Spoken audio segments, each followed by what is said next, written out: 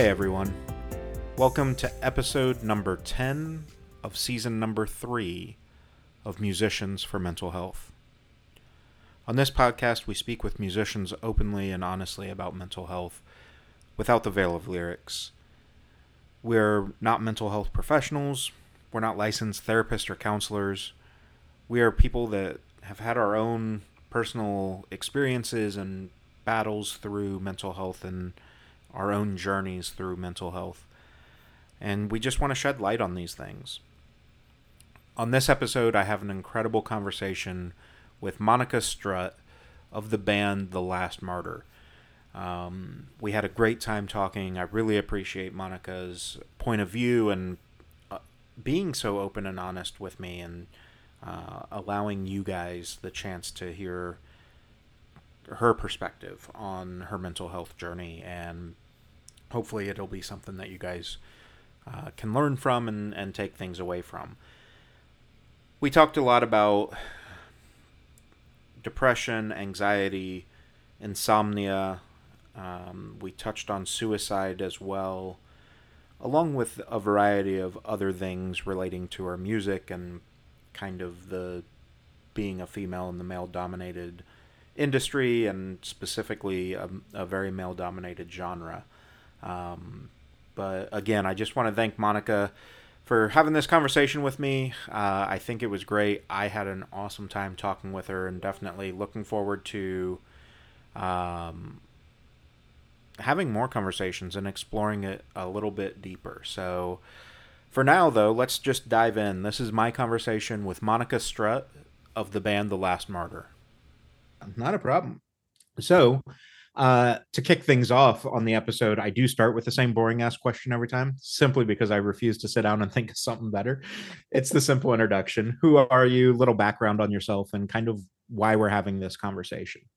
Yeah, my name's Monica. I'm from a Melbourne heavy band called The Last Martyr, Melbourne, Australia. And aside from being a musician, I also work in the music industry, mentoring bands and as a journalist and marketer. So, yeah, I just love to be around heavy music in particular, but I love all music. Yeah, that's dope. And I think that's one of those things too. Like, you're one of the very first people, probably. Like I said, I've been doing this for like 20 years. The podcast is 3-ish years old now. And I think you're probably like the third person that is also a journalist of sorts. And you know what I mean? Like, has some of that base of knowledge and kind of understands, like, there's, not trying to brag on myself or anything, but like there's a different type of value to music journalism rather than just traditional media journalism and things like that, when you're really looking at trying to elevate the industry and the scene and being able to very nichely look at things. And for you being in a band as well, kind of almost having insider information, right? Like, I know these are the things that companies are looking for. Here's how we can market to that. Yeah, I think that's definitely one of the reasons why I got into it. I mean, I've always been a writer, I've always loved writing. That's definitely sort of my natural way of being able to express myself clearly. For some reason, when I write, things just come through in a way that they don't necessarily when just talking, although I feel like through different sort of experiences, I've definitely gotten better at being able to be more articulate in that. But 100%, I got into journalism to learn and to understand the music industry better. I was in a band for like 6 years back in Sydney when I lived in Sydney, and I feel like the music industry changed a lot throughout Yeah. that time being in that band. And all of a sudden, social media just absolutely became more business orientated rather than sort of self-expression and a way to communicate with people. So yeah, I got into like marketing, and I sort of dialed up my music journalism as a way to kind of infiltrate the system. And when that band broke up, I thought there's no way in hell that I'm going to spend another 6 years getting my band back to what was essentially still the very beginning of our career. I want to find a way to learn more and to make less mistakes and be a bit more strategic. Yeah. And I think, within that too, like obviously every band is going to go through some of those growing pains, and there's no secret recipe for it. But having that knowledge, of a being in a previous band that worked through some of that, but more importantly being kind of on the inside of the industry, it's easier to say, hey, instead of spending the first year playing in garages, we know we can do it this way, and this is how we're going to market that. And we can do, especially with the digital age like Spotify, I know if I get on curated playlists, that's going to amplify us more than playing a show to 50 people. As great as that is, it's not the same correlation of power. Yeah, and I think that's one of the core differences is the approach to shows and having a bit more strategy, because the previous bands, we were all like really, really young when we first started that, and it was still a little bit of, you know, wasn't necessarily wrong for the time, but it was all about playing as many shows as you can and just getting in front of people.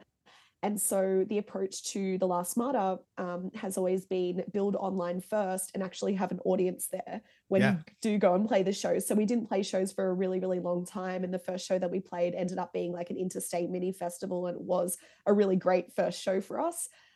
So yeah, that it's definitely, there was a lot of like positive things that we did in the last project, but being able to kind of learn from that has been really helpful.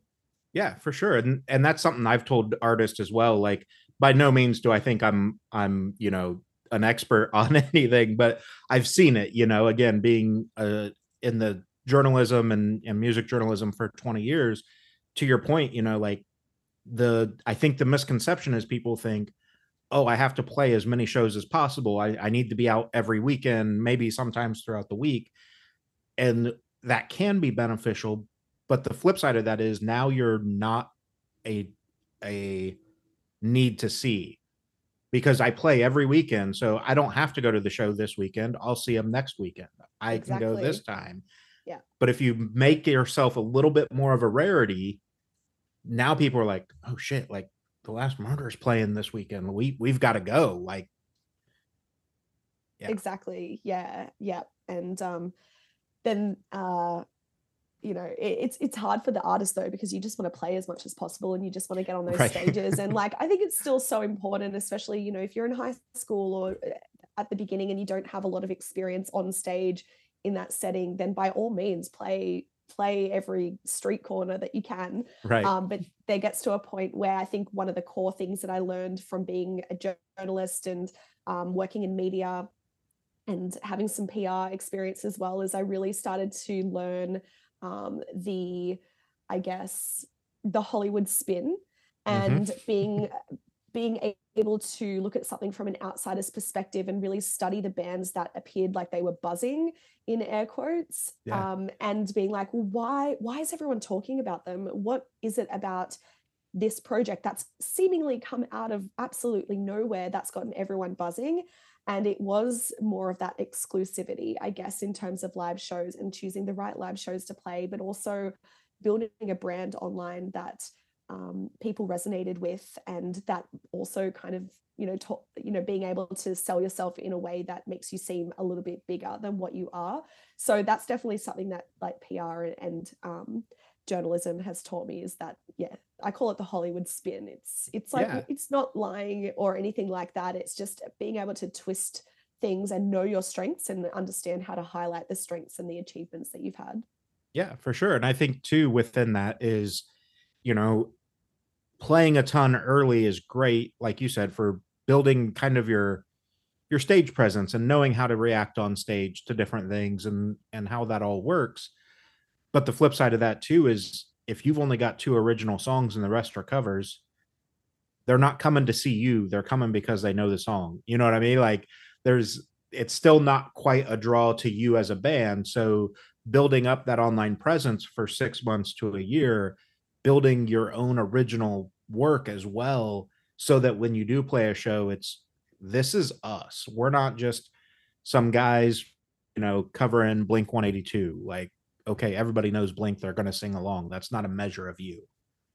Yeah, and I think it's easy to get caught up in that because doing cover songs gets you like a shit ton of views on like Yeah, right. TikTok and YouTube and everything. And there's absolutely bands that have done it really well in terms of they've used that to leverage their original stuff. But then for other bands, they get kind of sucked into that wormhole of then only being known as a covers band. So it's such a fine line. And yeah, it's just been really interesting for me because I've always kind of I'm I guess it just sounds like really bad, but there's like an old school of thought that kind of looks down upon artists that do covers, I guess, and that lean on that a bit too much. But I've been seeing a bit of a cover resurgence on TikTok, Yeah. as I mentioned. So yeah, I think it's definitely a fine line, but ultimately, I think a lot of artists get into this because they want to express themselves, and some people do express themselves very well through covers. You know, they choose songs that they just absolutely love and that gives them joy, and that's absolutely fine. But for me, you know, going back to what I was saying about writing being sort of my first instrument of self-expression, I don't think that that would be a pathway that um, I would feel fulfillment from. Yeah. And that, I mean, I've talked to artists about that side of stuff too. Like, it's, you can tell the difference a lot of times in like really popular pop music, right? Like the top 40 stations and stuff. Not saying that some of those people aren't honest with their music or whatever, but the alternative and heavy music scene, pop punk, things like that, like the artists are writing about themselves and truly feel what these songs are. They're not having a bunch of guest writers and just singing somebody else's words. And I think that goes into the cover thing too. As much as you may resonate with a song, it's somebody else's words. It's not fully your story. Yeah, yeah.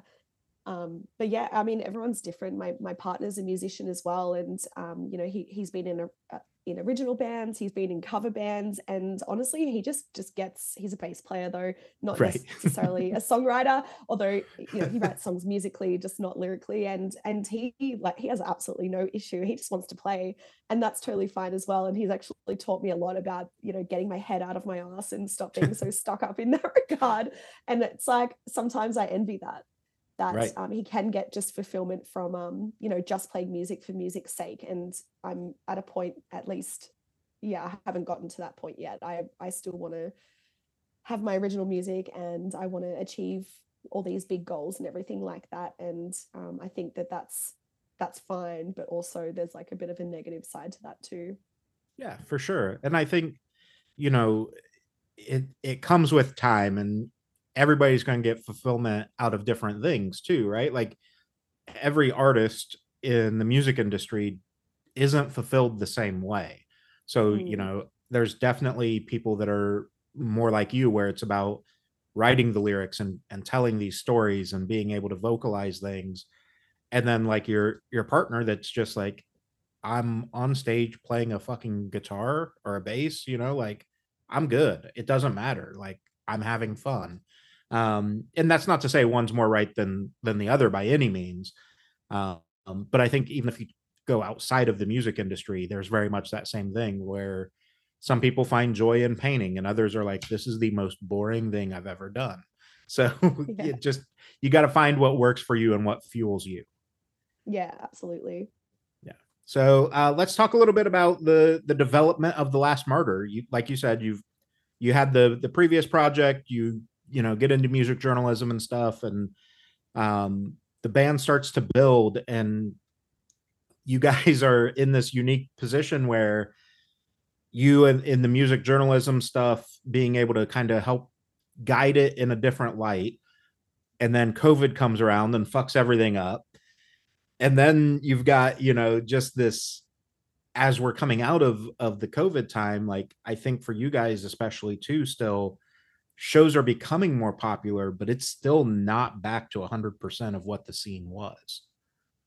Mm. Yeah, 2020 was interesting because there was so much that came out of it that was the happiest time of my life, which I'll explain how that could possibly be something in what was just such a treacherous year for the world. But then also it was definitely like the darkest time of my life in the second half of the year. And I guess to kind of preface this, up until up until early 2020, I had started this. I was playing in the band and trying to grow the band and everything, and we were pretty consistent and starting to play the right shows that would put us in front of people, and we were getting media attention and starting to grow and develop like a little bit of a buzz, I suppose. And then also I was trying to grow my mentoring business and establish myself as a music journalist and grow like my side hustle. And that was something I was really focused on. And at the same time, I was working a desk job. And for me, having to balance just this immense like lust for wanting to just be a creative and just work in the music industry, it always gets to a point in a lot of the jobs that I've had where it starts to kind of like wear on you and everything like that. So even though I had so much freedom at this desk job, honestly, like especially during 2020, like the workload just got less and less, and I was still getting paid the same and stuff.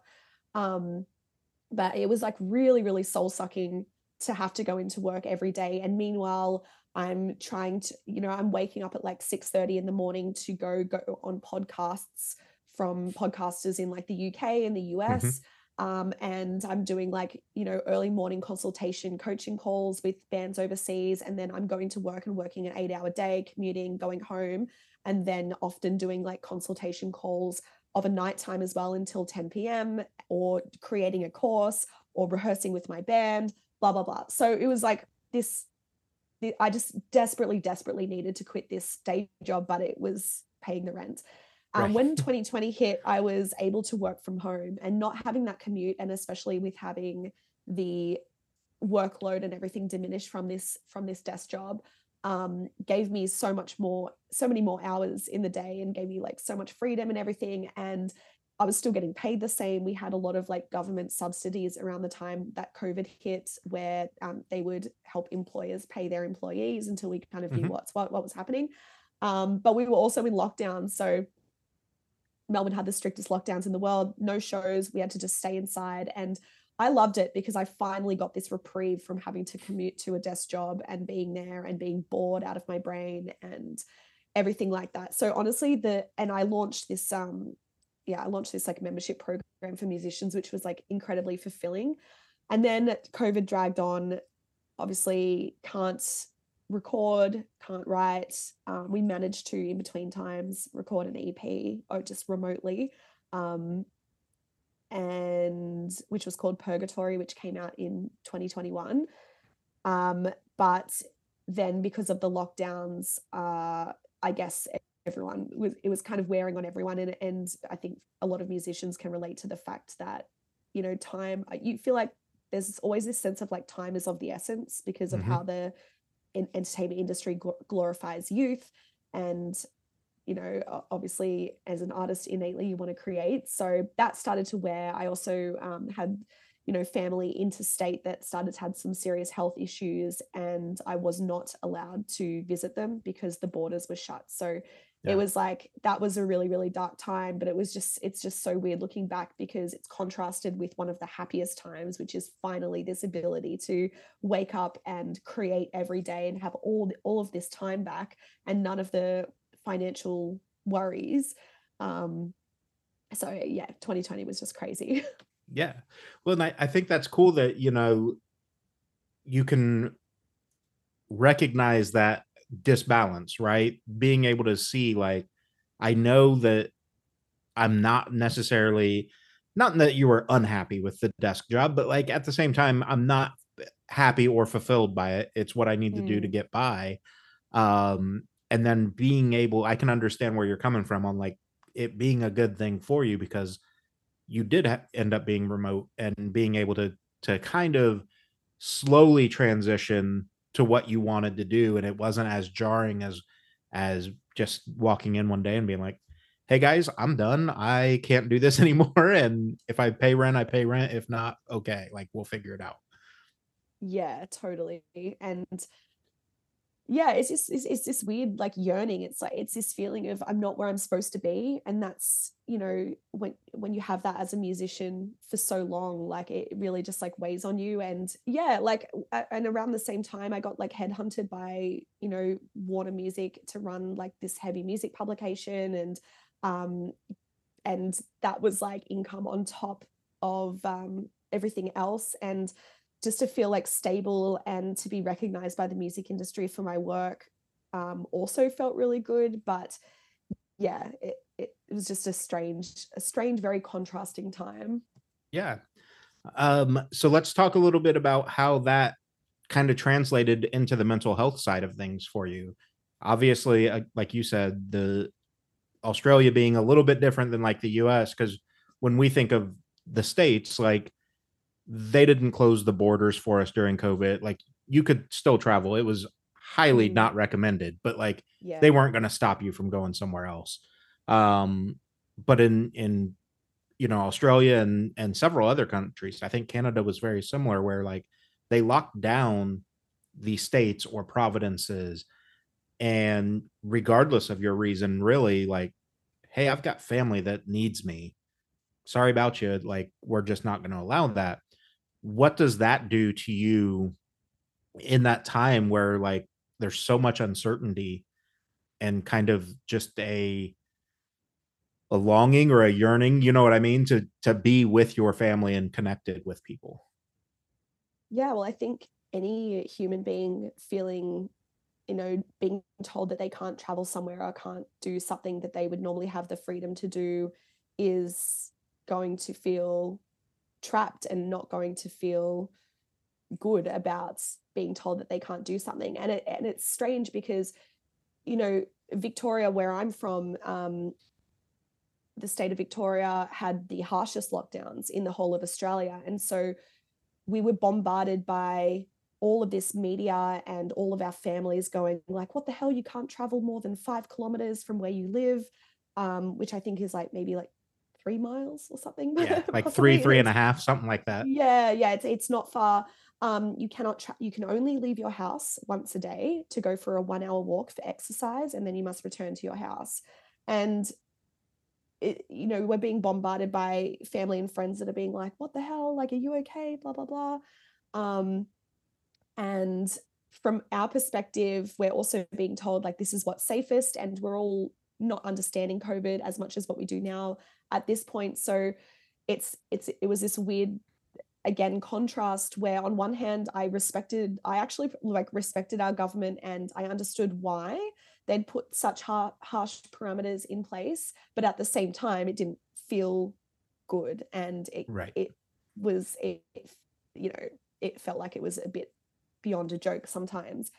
And so that's all happening for us down here. And so then I received a call out of the blue that my mum was having some health issues, and it was very sudden, and had to go into the hospital and have a very, very serious operation that has like quite a high mortality rate from.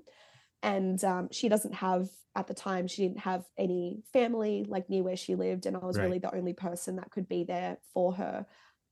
So I didn't think that that was going to actually affect me as much as what it did. But um, as the situation kind of unfolded, it started to bring up a lot of childhood wounds and like all of these things. And I was like, wow, like this is crazy. I never thought that, you know, this situation from my childhood was actually affecting me. And so then I had to go on my own mental health journey about figuring out how I was actually going to handle that, because there was literally nothing I can do. You know, I tried everything to get an exemption to cross the border to be there for her in hospital and during her recovery and stuff like that. There was literally nothing I could do from a legal standpoint. All I could do was just, I guess, call her, and feeling so Yeah. powerless was just, yeah, awful situation. And it was kind of like a battle that I had to go through for about 6 months. But I'm glad that I went through that, because some really positive things came out of it Yeah. as well. Yeah. Well, and like you mentioned, the kind of the childhood trauma and stuff like that, I think that was one of those things. Obviously, people dealt with with COVID differently and had different experiences, but I do think, that a lot of people going through those lockdowns was the first time that they actually had to face some of those, you know, locked away traumas or issues. And it's, I think, hopefully has moved more people into the like, cool, maybe we should be fucking talking about mental health. Like this is a Yeah. problem. Um, if you don't mind, go into that a little bit as far as like, recognizing this trauma kind of resurfacing and saying like, hmm, did I never deal with that? Or, what happened here and how is Yeah. this, or why is this affecting me now? Yeah, I mean, it's fascinating looking back because I can put the pieces together so clearly with the retrospect. But at the time, I definitely, I kind of was seeing it a little bit, but now obviously I see it clearly, or clearer. So basically, like as I said, my mum doesn't have like a lot of family, and part of the reason for that is, and trigger warning here is, my auntie actually committed suicide when I was about 12 years old. And I wasn't close to her at all. I actually grew up in Singapore, so I had never met her many times, and my mum Yeah. wasn't super close to her either. And so I never thought that something like that happening would have any sort of effect on me. Um, Unfortunately, as well, my auntie's daughter, my cousin, who was the same age as me, actually also committed suicide a couple of many years later, when she Yeah. was 19, and left two small kids. And again, I was not close to my cousin, although I knew her better than my auntie because we were the same age. Yeah. We were kids together and everything like that. And just like the horrors of leaving children behind, also is just, it's an awful thing to witness as well. So that's sort of two instances that happened, during my childhood and teen years that I didn't actually think that I needed to process. I didn't grieve at the time because in my head I didn't know these people. However, all these years later, when my, almost a decade or more later, when my mum got unwell, all of a sudden, uh, it made me face mortality in like the female lineage of my Yeah. family. And my worries about losing her, um, were all of a sudden, it, for some reason, all I could think about was my cousin and my aunt, and I didn't know why. And um, I started to develop like an insomnia because of the anxiety and the worry and the processing that was happening Yeah. about that. Um, and it was even weird, like just going back to, yeah, just acknowledging like the female lineage. I would have like, this is so crazy. Like, I've never shared this before, but it's just like, it's so wild how the brain works and how, like, I also believe that there was like something that, I'm very spiritual as well, but I was Hmm. having dreams night after night about pregnancy and finding out I was pregnant or being a mum, or just about, I guess, other people, like babies, and like basically, yeah, just it was all of this like female lineage in my family coming to the surface. And Yeah. I was dreaming about my mom and my auntie and my cousins, and it was literally all I could think about for 6 months. And it was like crazy because, like I said, I was like an insomniac. I wasn't sleeping. Thankfully, I was seeing a psychologist, and people kept recommending to me that I go on medication because I need to sleep and everything. And I really did not want to do that. Eventually I did, which I'm so glad that I did because it ended Right. all of that. But yeah, it was just like this immense processing. And I think like what you were saying about being locked down and being forced to remain inside really forces us to go inside of ourselves. And for the first time, silence around us really forces us to process things that we never would have anticipated. And out of that, I mentioned, there were some positives out of that. All of a sudden, out of the woodwork, my other cousin on that side of the family started to reach out to me more. Are you okay? Down in Melbourne, blah, blah, blah. Yeah. Which I never spoke to her really before that. My nana started to call me more often. My dad started to call me more often. All these people just came out of the woodwork to support me, which did cushion everything that I was going through, a Yeah. little bit more. So, yeah. Yeah. Well, and I think it's interesting, you mentioned that some of that trauma processing for you manifested as insomnia. And I think it's I'm going to use the word funny, but it's not intended to be funny. Like, it's funny because people kind of write those things off, right? Like, oh, I'm not sleeping well. It's not mental health related. It's, it's something else. And it's like, no, like, one of the very first things that I've seen, I'm 38. I've dealt with depression virtually my whole life, and I lost my brother to suicide a few years back as well. And so, like, one of the first things that I recognize when I start to spiral is I stop sleeping well. My Mm, mind won't shut off. And so many people just write it off to, oh, I just had an active mind that day. And it's like, nope, your body was trying to tell you something, like, there's yeah. something here for you to process. And I think it's important for people to hear that because, I'm sure there's going to be people listening to this that are like, man, I don't sleep well. Like, what am I subconsciously either avoiding or, trying to distract myself from?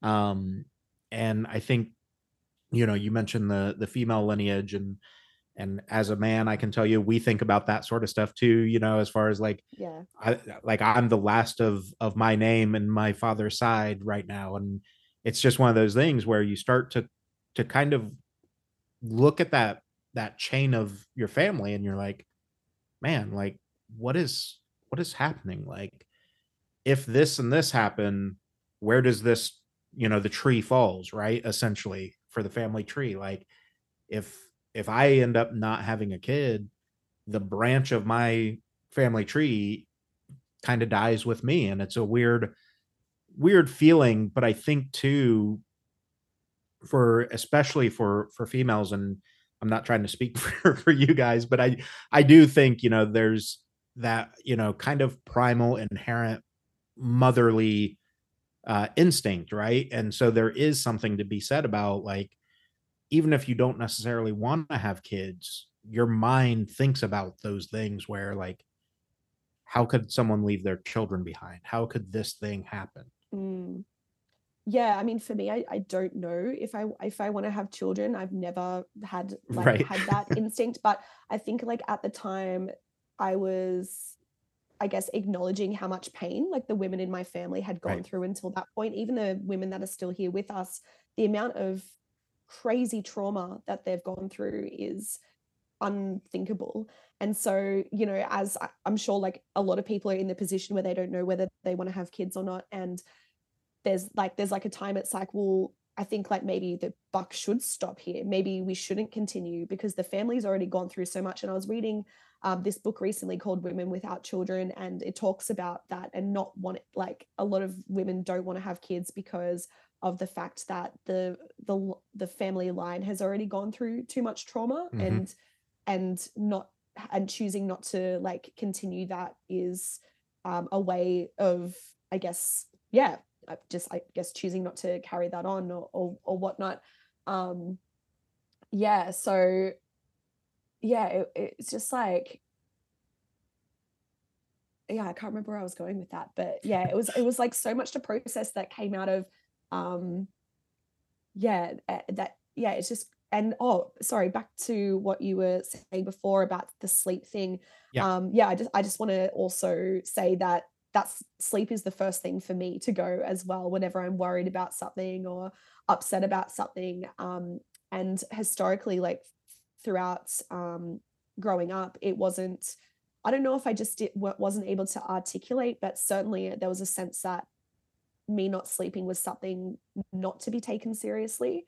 And so I don't think it was until this particular situation where I actually looked back at all these phases of my life where I have gone through insomnia because of what I now realize is anxiety, but I also didn't realize I was having anxiety at the time. And when I did eventually go on like medication, at the end of sort of 6 months of trying to battle this just with me and my psychologist and doctor, um, I was like, shit, I wish that I had like gone on medication earlier in my life, during this period or this period. Yeah. Um, and I just, yeah, I wish that I think that sleep is something to be taken extremely seriously, especially if you yourself are like a touring musician and sometimes we don't get enough sleep, and that's fine, like every now and then. But when it's like this chronic thing, then you need to really Right. look into that. Yeah. I used to intentionally work um, a closing shift when I worked in retail. And so I intentionally would work late till, 11 o'clock, midnight, whatever, stay up till 2, 3 in the morning, and then finally go to sleep. And same thing as you, like in retrospect, I'm like, that was my way of just trying to trick my body into like, I was forcing myself to be so tired that I Mm. couldn't not sleep anymore. Oh yeah. And I can tell you 100% that absolutely fucked me up long term. Cause like now I have a desk job and whatnot. Getting up early in the morning is the worst thing in the world for me. Like, Mm. I hate it. I Same. don't ever feel like I get enough rest. Um, and it's just this really weird thing. And I think you also mentioned, kind of the realization that you've had now where it's like, I, I wish I would have, sought help earlier. Like I mentioned, I'm 38 now. I literally just got my diagnosis earlier this year, and I've been dealing with depression as long as I can remember. I'm a 3 time suicide attempt survivor. I lost my Mm. brother to suicide 5 years ago. And just this year, I was like, I'm going to go see somebody about this. And it's like, Mm. why did I allow myself to go so long before asking for help or, trying to actualize it? And I think it's important for people to hear that, like, yeah, it's scary, right? To go tell a doctor, hey, something not physically is wrong with me, right? Like mentally, like if you walked in and you have a broken arm, cool.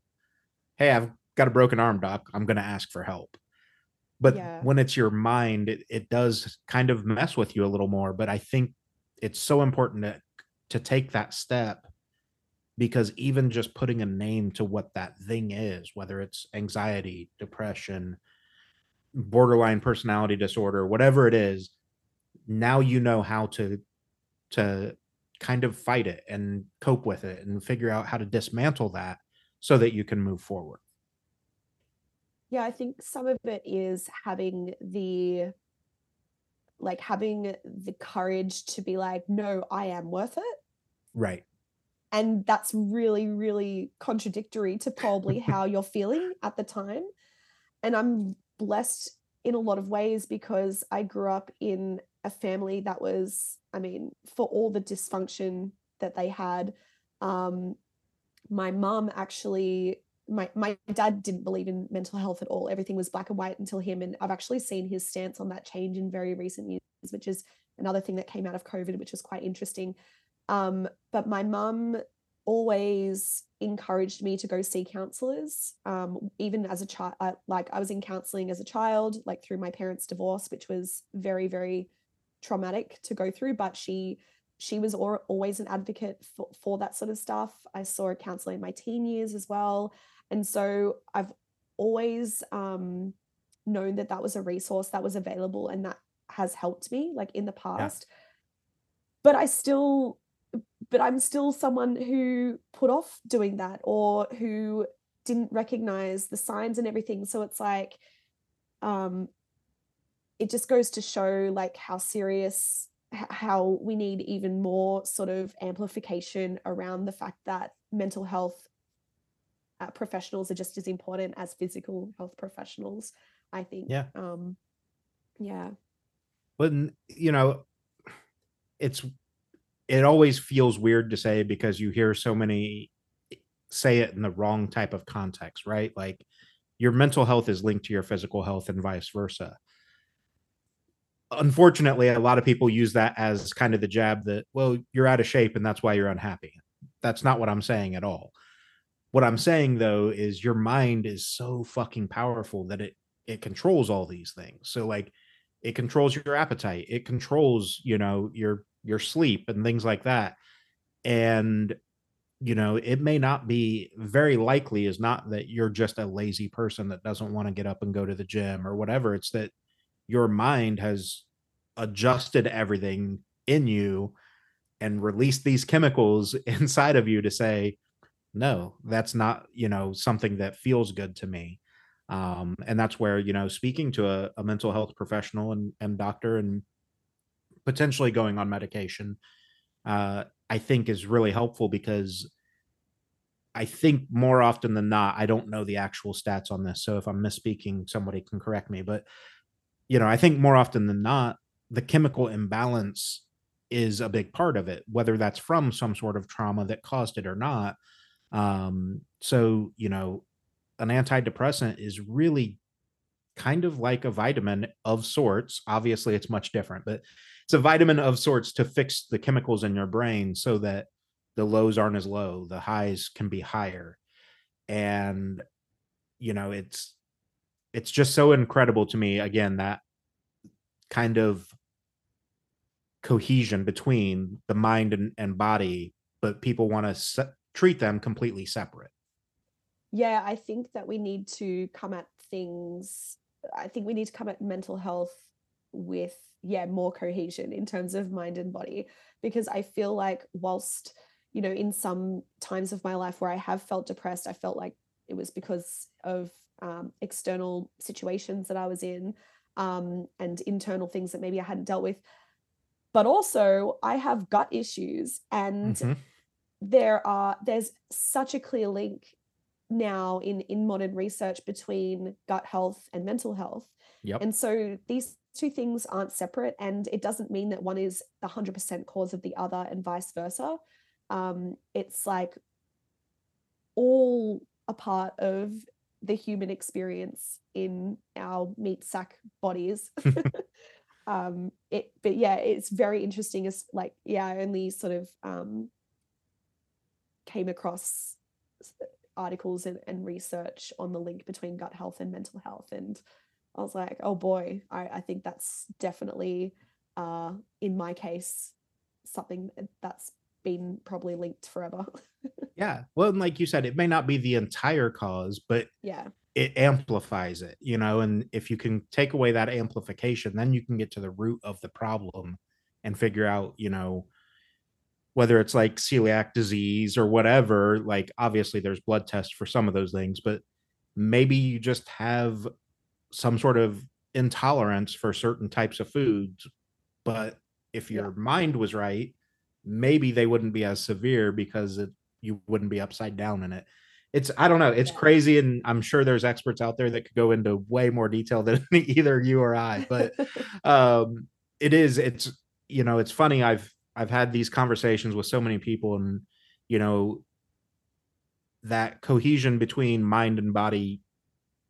A lot of us have all said, like, again, the broken arm thing, right? Like, you wouldn't not go to the doctor for a broken arm. So why are you worried about going to the doctor when something's not right in your mind? And it's all about changing that narrative. Mm, Um, there's a friend of mine that I had on the podcast, and she talks about mental health and mental illness as mental injury instead, yeah, because an injury is real, it's visible, it's something people can understand.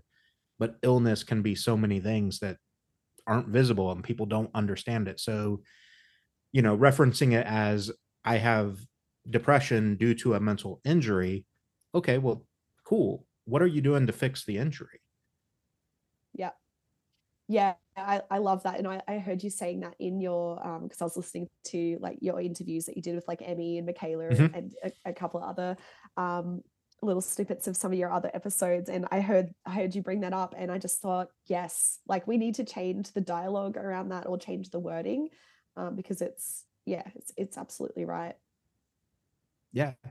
And that's, I talk a lot about the power of words in these conversations too. And it, if you're having a bad day and you go on Facebook and say, I'm so depressed because, I had a flat tire today, it's like, that's not what real depression is. Can we stop doing Mm, that? Like, mm, let's normalize having a bad day. That's fine. But let's not take away and diminish the value of what anxiety is, what depression is, what bipolar is, by reducing it to minor inconveniences. oh And I yeah. think, yeah, I think that's a huge one, because then when somebody says, hey, I'm depressed, oh, okay, well, tomorrow will be better. That's not what depression is. No. Yeah, yeah, it's almost this like throwaway phrase. And I think another word which has maybe had its meaning diminished a little bit in recent years is the word trauma too, Mm-hmm. because it's kind of become this buzzword for Gen Z on TikTok. And whilst like whilst there's definitely telling stories about actual trauma, it's kind of, I guess, but at the same time, I understand why it's become this buzzword. It's because everyone's trying to sarcastically deal with their own trauma as well. Right. But I heard someone talk about uppercase trauma and lowercase trauma, and there could be a like difference between, I guess, like more minor trauma, but it's still trauma nonetheless, and the more like severe instances. But I don't know. I don't know Well, if we and need to even categorize things like in that way. But yeah, I guess like yeah, that's just definitely a buzzword that's been floating around a lot. yeah, I totally agree. And, I think I forget who I've had that conversation with. It might have been Emmy. But talking about like so many people are scared to say like, oh, this traumatic thing happened to me because as a society we've always played the, well, it could be worse type of stuff, right? Like, Mm, well, but there's starving kids in Africa. Okay, but that doesn't mean that this thing wasn't traumatic. Like, what's traumatic to you is valid, and you're allowed to be upset or traumatized by that thing. Just because somebody else had something worse happen to them doesn't make your issue less. Like, I think the example I used was, you we only say that around mental health, right? Like, if you had a broken arm, nobody's going to come up to you and be like, well, at least you didn't get shot. Like, okay, that doesn't make it fucking better. that's not healing this injury. Like it's not doing anything Yeah. constructive necessarily. And look, I think there may be a few instances where sometimes it's like okay to think about, well, at least I've got a roof over my head at the Right. moment. And sometimes Putting it it is in those, perspective for sure. yeah, like when I was going through that bout of like anxiety and depression in 2020 at the end, and into the beginning of 2021, it one thing that's sort of I've accumulated like some tools over the years to like understand when I'm falling into down that rabbit hole, but also to try and pull me up a little bit more. And one of the things is like gratitude lists. So literally when it feels like there's nothing to be grateful for, sometimes it is drawing upon those basic needs that some people in the world don't have, that can give you at least something to hold on to, something positive to be grateful for in the darkest times. And for me, it was even on those gratitude lists, it was like running water, like fresh running Mm-hmm. water that I can drink that from the tap. And Melbourne has the best water in Australia. And compared to a lot of places in the world, like the fact that I have like a roof over my head and I've got running water is absolutely huge. So sometimes there is a place like when you feel like you have absolutely nothing else and you want to pull yourself out, that you can draw on that. But I think like when other people say it to you, I guess that's the difference. It's like, yeah, when other people project, because it just shows like a lack of empathy, a lack of understanding, because we Yeah. could go on this cycle forever. Well, you've got a broken ankle. Well, at least you don't have a broken leg. Oh, you've got a broken leg. Oh, at least you weren't shot. Well, at least you didn't die. Well, at least you did die. Like, I don't know, like, Yeah. No, like, I and totally you agree. weren't There's captured by always a, soldiers or something, like yeah. we can go on this roundabout forever, but like at the end of the day, we're humans and we feel pain. And that's and it goes back to like recognizing that I am worthy to feel better, you Yeah. know? Yeah, absolutely agree. And I think it's funny because there absolutely is always a step above, right? Like you said, at least it's not a broken leg. Okay, so it is a broken leg. At least it's not a missing leg or whatever. Like, Yeah. we could do that until the cows come home, but at the end of the day, it's, and I think we both, the Australian government's similar to the US government. That's what it feels like the government does a lot of times, is like, well, yeah, we have this societal problem, but at least it's not this. So let's go worry about this other thing instead. Mm, And it's like, okay, but we didn't fix anything. We just acknowledged that there was an issue and we just walked away from it. And I think that's what a lot of times it feels like when somebody says to you, well, at least it's not this other thing. It's like, okay, but you acknowledge that I'm hurting. You're just walking away from whatever, and most of us, I think you would agree with me on this, most of us aren't even asking you to fix the problem. We just want you to hear that we are mm, having the problem. yeah.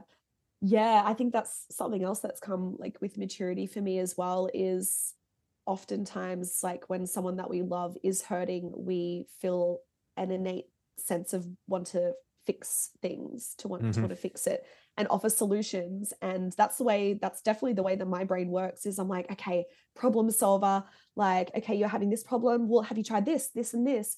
And in recent years, actually, I think one of the core people that taught me this is one of my best friends, Corey, and I was telling her about a problem, and she sat me down and she's like, "Do you want advice or do you want me to just listen?" That's And I was exactly what like, I've started doing to people. "Yes, oh my Yeah. gosh." And I've thought there's been times where I'm like, no, I really need your advice. Like I've come to you specifically because I know that you've got insight into this. And then other times it's like, I just want you to listen. Like, I don't want to be Yep. told any advice right now. I just need to be heard. And I think that that's like a really good tool to have in your tool belt because it didn't come instinctually for me at all. And it was something that I had to actually learn. But it can be really, really helpful to people. Yeah, for sure. I think, because I'm very much the same way. I've always been the fixer. And I'm easily one of the most empathetic people in my friend groups and all that. And I think there's some sort of connection with that. But I'm the same way. I couldn't tell you how long ago, probably 4 or 5 years ago, I started doing that thing too, where like a friend would come to me and they'd start complaining. I'm like, all right, time out. Before you continue, and I want to hear you out. Do you just want to vent, or do you Mm, want me to help you find a solution for this? yeah. Because that's going to change how this conversation goes. And it does take people back a little bit the first time you say it to them because they're like, well, what's that supposed to mean? But when they recognize that I can help and give advice, or if you just need to get the stuff off your chest so that you feel better about it, then talk. Mm, yeah, absolutely. Um, and like in psychology, that's it, like I think one of the things that is really underestimated is like active listening, and it feels so dumb when you do it. It feels really silly, Yes. because it's like I am listening, and that's how I came up with a solution for your problem. But actually, for the other person, and I think a lot of us, I don't know, a lot of us have experienced this like growing up and into adulthood and stuff, is that you actually don't feel heard if someone's immediately not validating how you feel and just offering a solution, because it feels like that the solution's so easy, so you shouldn't even worry about the Mm-hmm. particular instance, and there's no acknowledgement of where you're at, and then you feel silly for where you're at, or you feel like no one understands you. And so yeah, it's something that I've tried to do a little bit more is the active listening, which is where you repeat back sort of certain phrases that a friend Mm-hmm. is talking to you about. I've learned that from my partner. My partner's in the mental health field. He's a psychotherapist. And so yeah, like I used to like read all of his like essays and his thesis and stuff Yeah. like that. And I learned so much. And I think that that's like one of my favorite things is just how simple active listening is. And yeah, like asking the question, do you want feedback? Do you want a solution? Or do you just want to be heard? And then if it is just to be heard, or even if it is the solution, like active listening and repeating back what someone has said, like I'm hearing blah, blah, blah, blah, blah. And it, it's so powerful. It feels so silly when you do it, but it's really Yeah. powerful for the other Well, it's person. funny. It's funny you bring that up because I actually, before connecting it to mental health, I learned that in my retail experience. I went to a sales counseling thing and we were doing all these different exercises. And one of the things was exactly that. Like in a sales situation, if someone says, this is the thing that I need, blah, blah, blah, blah, blah, right? And you immediately go, okay, cool. It's this piece. This is how much it is, whatever. well, that's just a transaction. That doesn't feel like you listened to them. But if you, Mm, repeat back, okay, cool. So this is the project that you're working on. This is what you want to do. Let's go over here. I think this piece is going to be great. This is what you can do, whatever. Same thing with people talking, when, hey, I'm having a really tough day. I had a flat tire. Then by the time I got to work, this happened. And when you slow down and, man, that really sucks about the tire. Like, you know, everything good, you get that taken care of. Like, take it apart and help them through it piece by piece, and yeah. show them that you heard their whole story, because that's the other side of us as fixers. The second we hear the end of a problem, we try to fix that problem, and it's like, okay, but that problem led to this other problem, which is actually the real problem that they need help with, and now I've done nothing to really help them or fix the situation. So yeah, Yeah. it's crazy. And I think, it's there's so much material out there now, especially with YouTube, TikTok. Like, you can go to find so many resources that are going to help you, even just be the friend that people can vent to or whatever. And again, you don't have to be the one to fix it, but if they're comfortable coming to you, then when, maybe counseling is the solution, and you're the one that suggests that, okay, well, I'm a lot more receptive because I know you care. You've shown me that. Mm. Or you've been an example and Right. it's worked for you, and I admire you, or I look up to you, or respect you, whatever the situation is, and you're more likely to trust or be optimistic that something will work. Yeah. Yeah, for you, if a friend or yeah, someone that you respect or trust recommends it. Yeah, for sure. So kind of as we transition to the towards the end of this episode, I think we've got several more episodes you and I could do, because there's, tons of branches of this. But kind of one of the questions I've been doing on these podcasts is, it's super cliche, I know, so forgive me, but it's that traditional, like, knowing what you know now through your mental health journey. If you could go back and talk to a younger Monica, what would that conversation look like? What would you tell yourself in those moments? Oh, it always makes me like super emotional, like imagining a younger version of myself, because I'm like, oh, because no one knows what you truly go through Right. other than you. So yeah.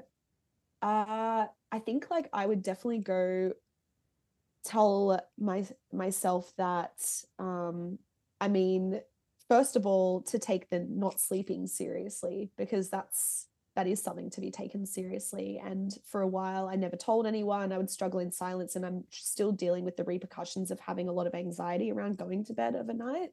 Um and what, like, worrying that I'm not going to fall asleep, and then that makes you not sleep. So I think just like understanding how important sleep is, and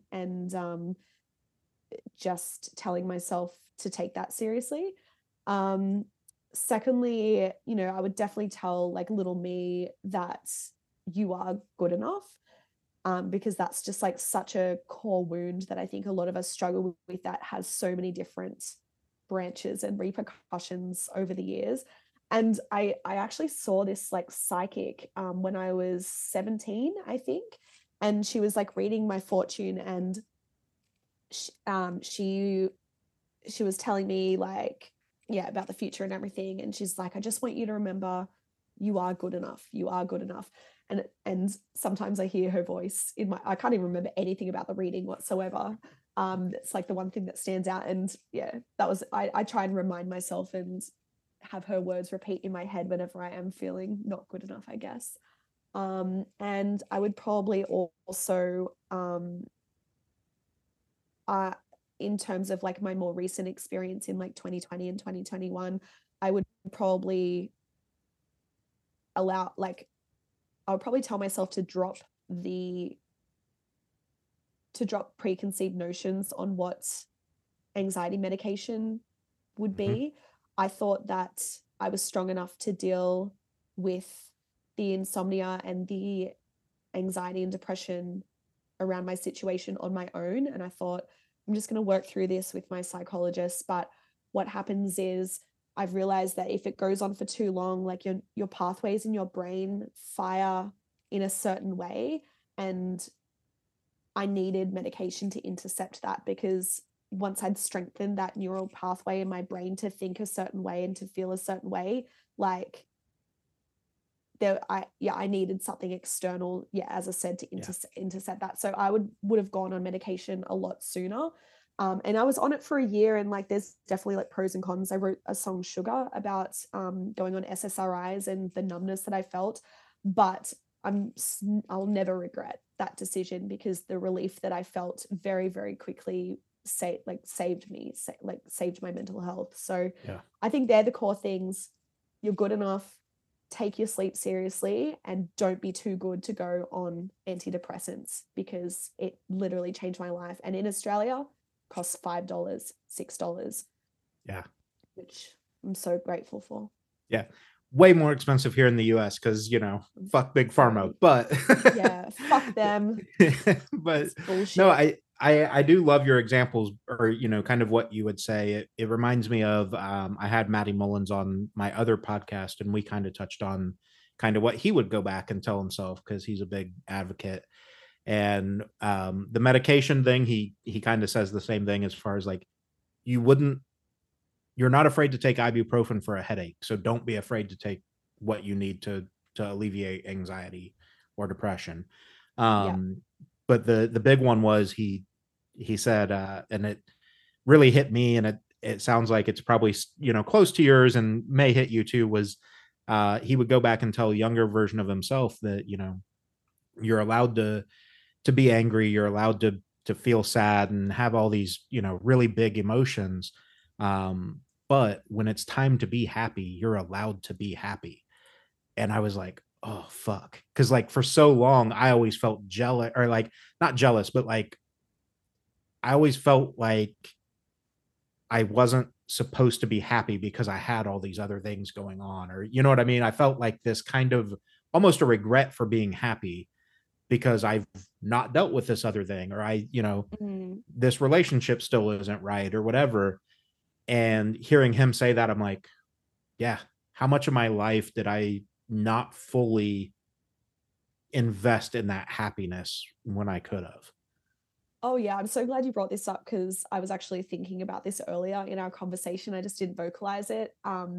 But I truly, truly believe that it is our human right to be happy, to Yeah. experience happiness. Like that is just something that every single human deserves and should have, and should always work towards having.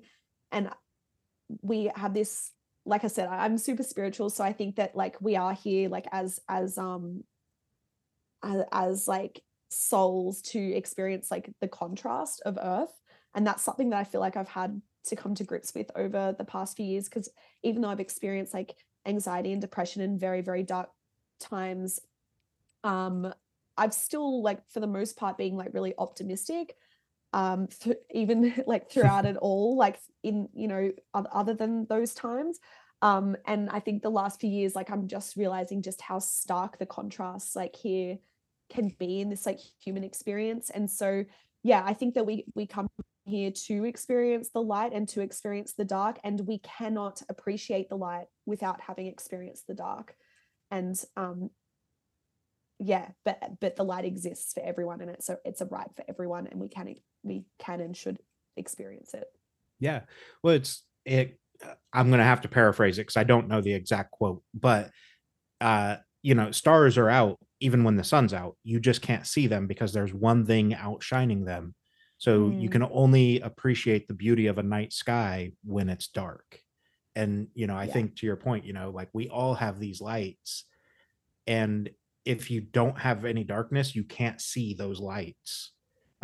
It's this weird dichotomy that you have to go through, and it is a heavy thing that you have to accept, that sometimes my life is not going to be perfect, but it should and will make me appreciate the good times that much more.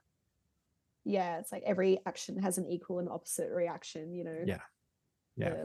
one of those laws. So I think like that's something really important to remember, is if you can think back, if you are going through something really dark, think back to other times where you've seen the, you know, the pendulum swing the other Hmm. way, and understand that um this feeling isn't forever. So Yeah. yeah. Yeah.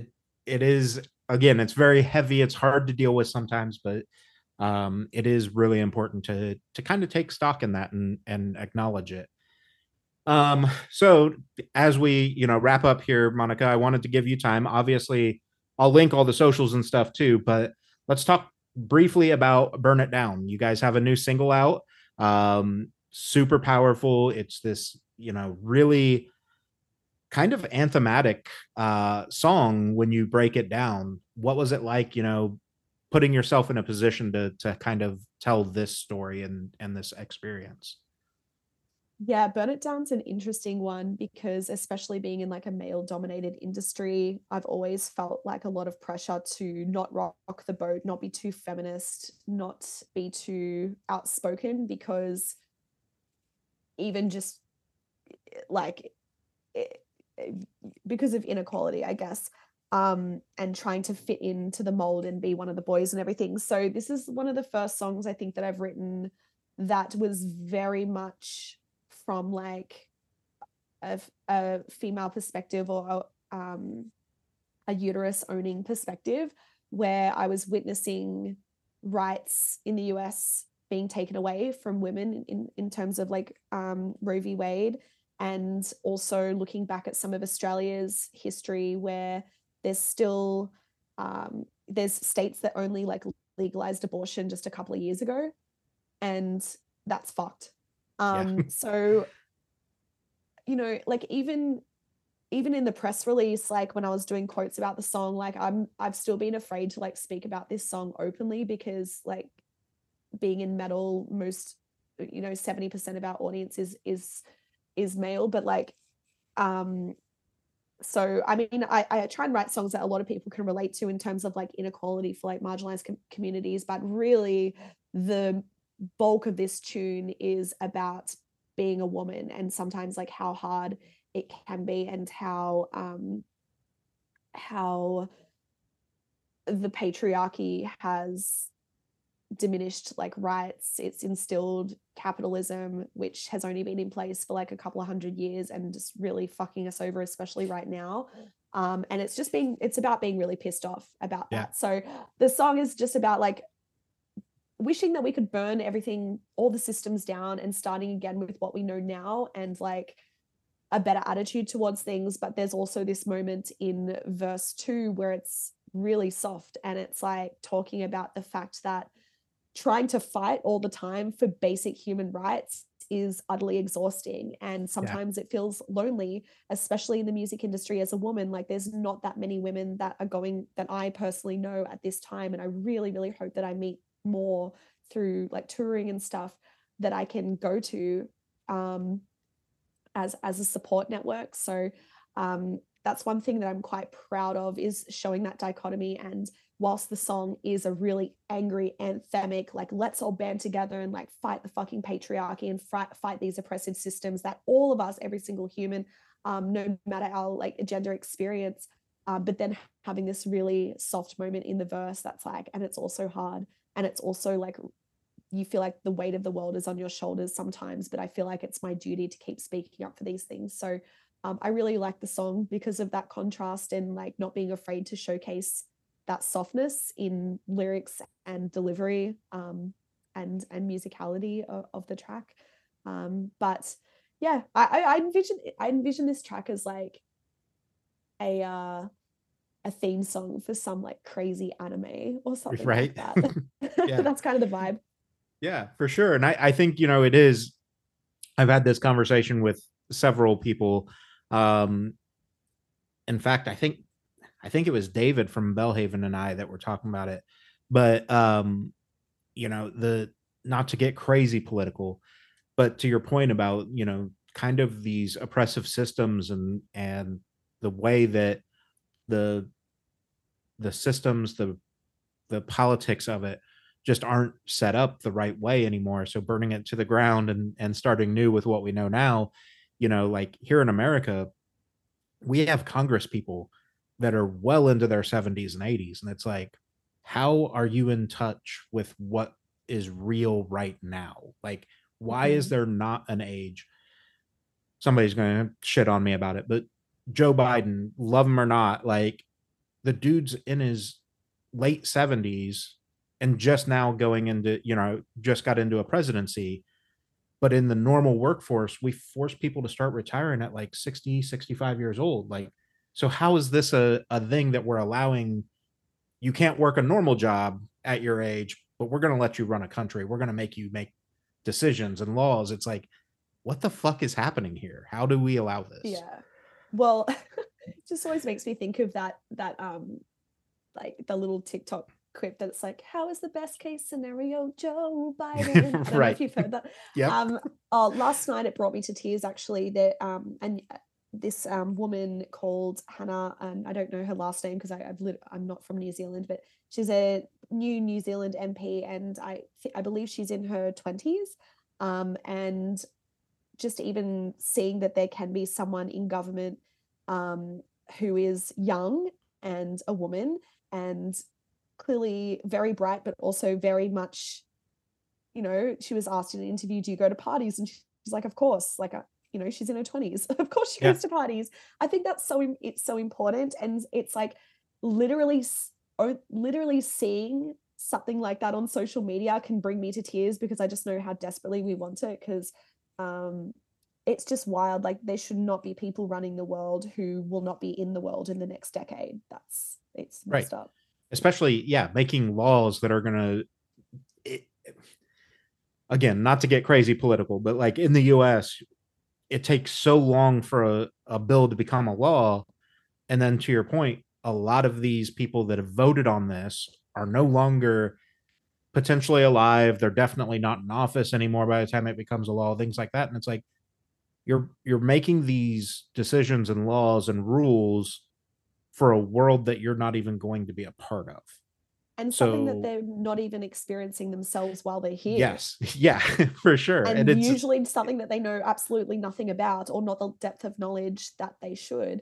yeah, I mean, even here, we just had this big referendum about whether our First Nations people are allowed to have a say in in issues that affect them.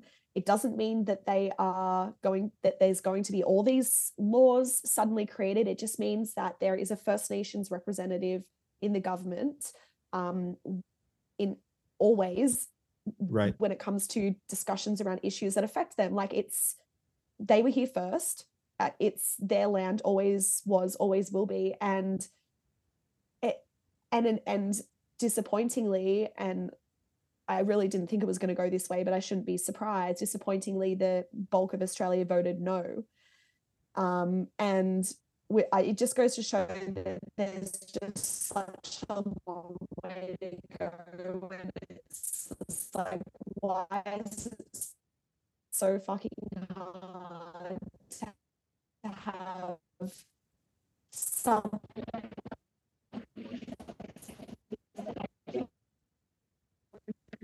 I think you're back.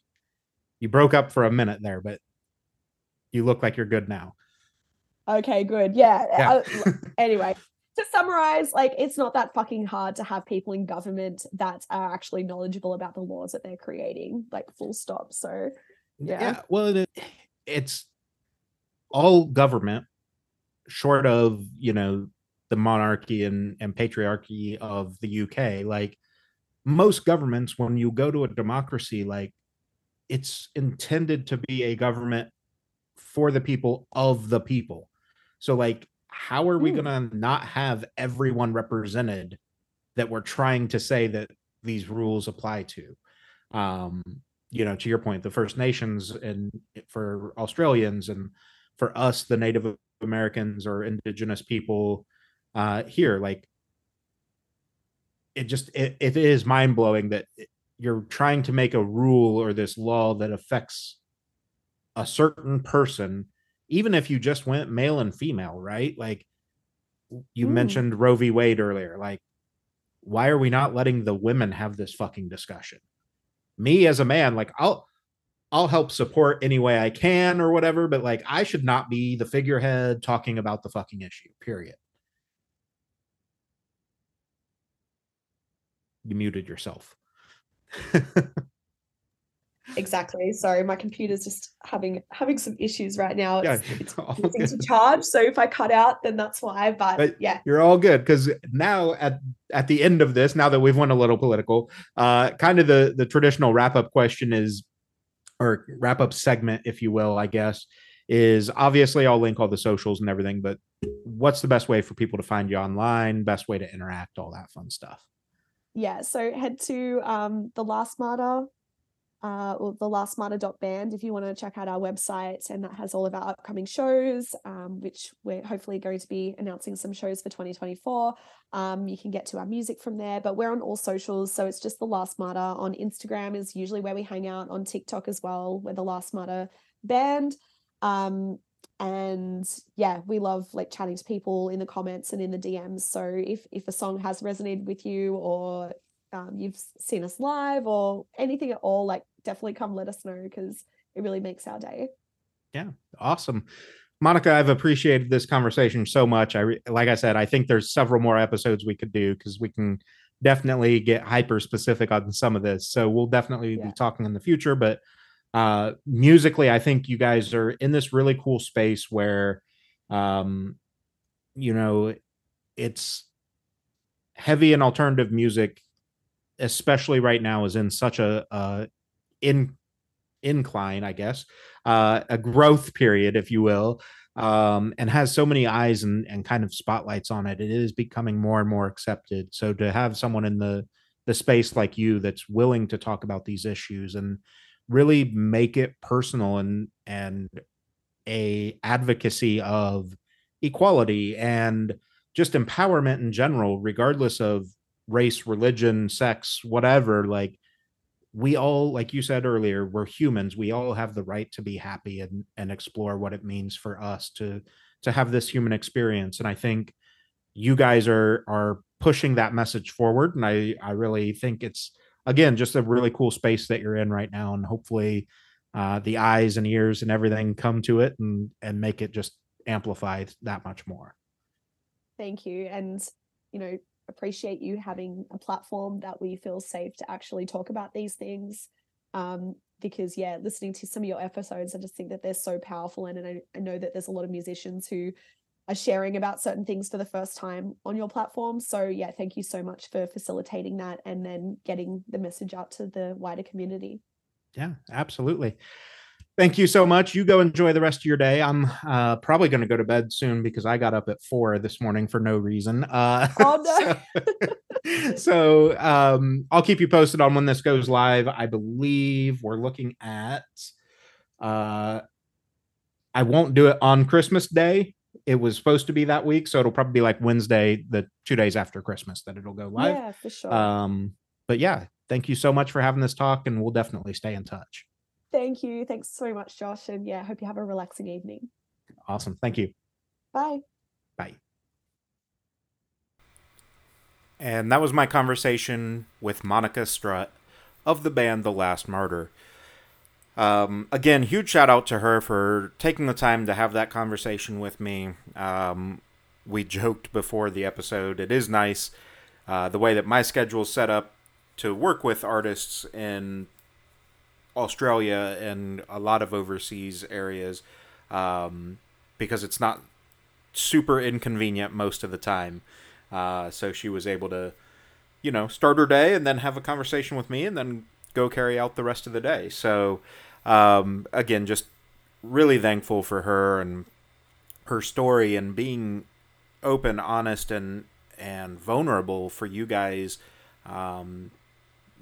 It's not easy to share these stories a lot of times, and like Monica said, she tends to be someone that can write music or journal or whatever and be very articulate about things, but it's not always as easy to talk about them.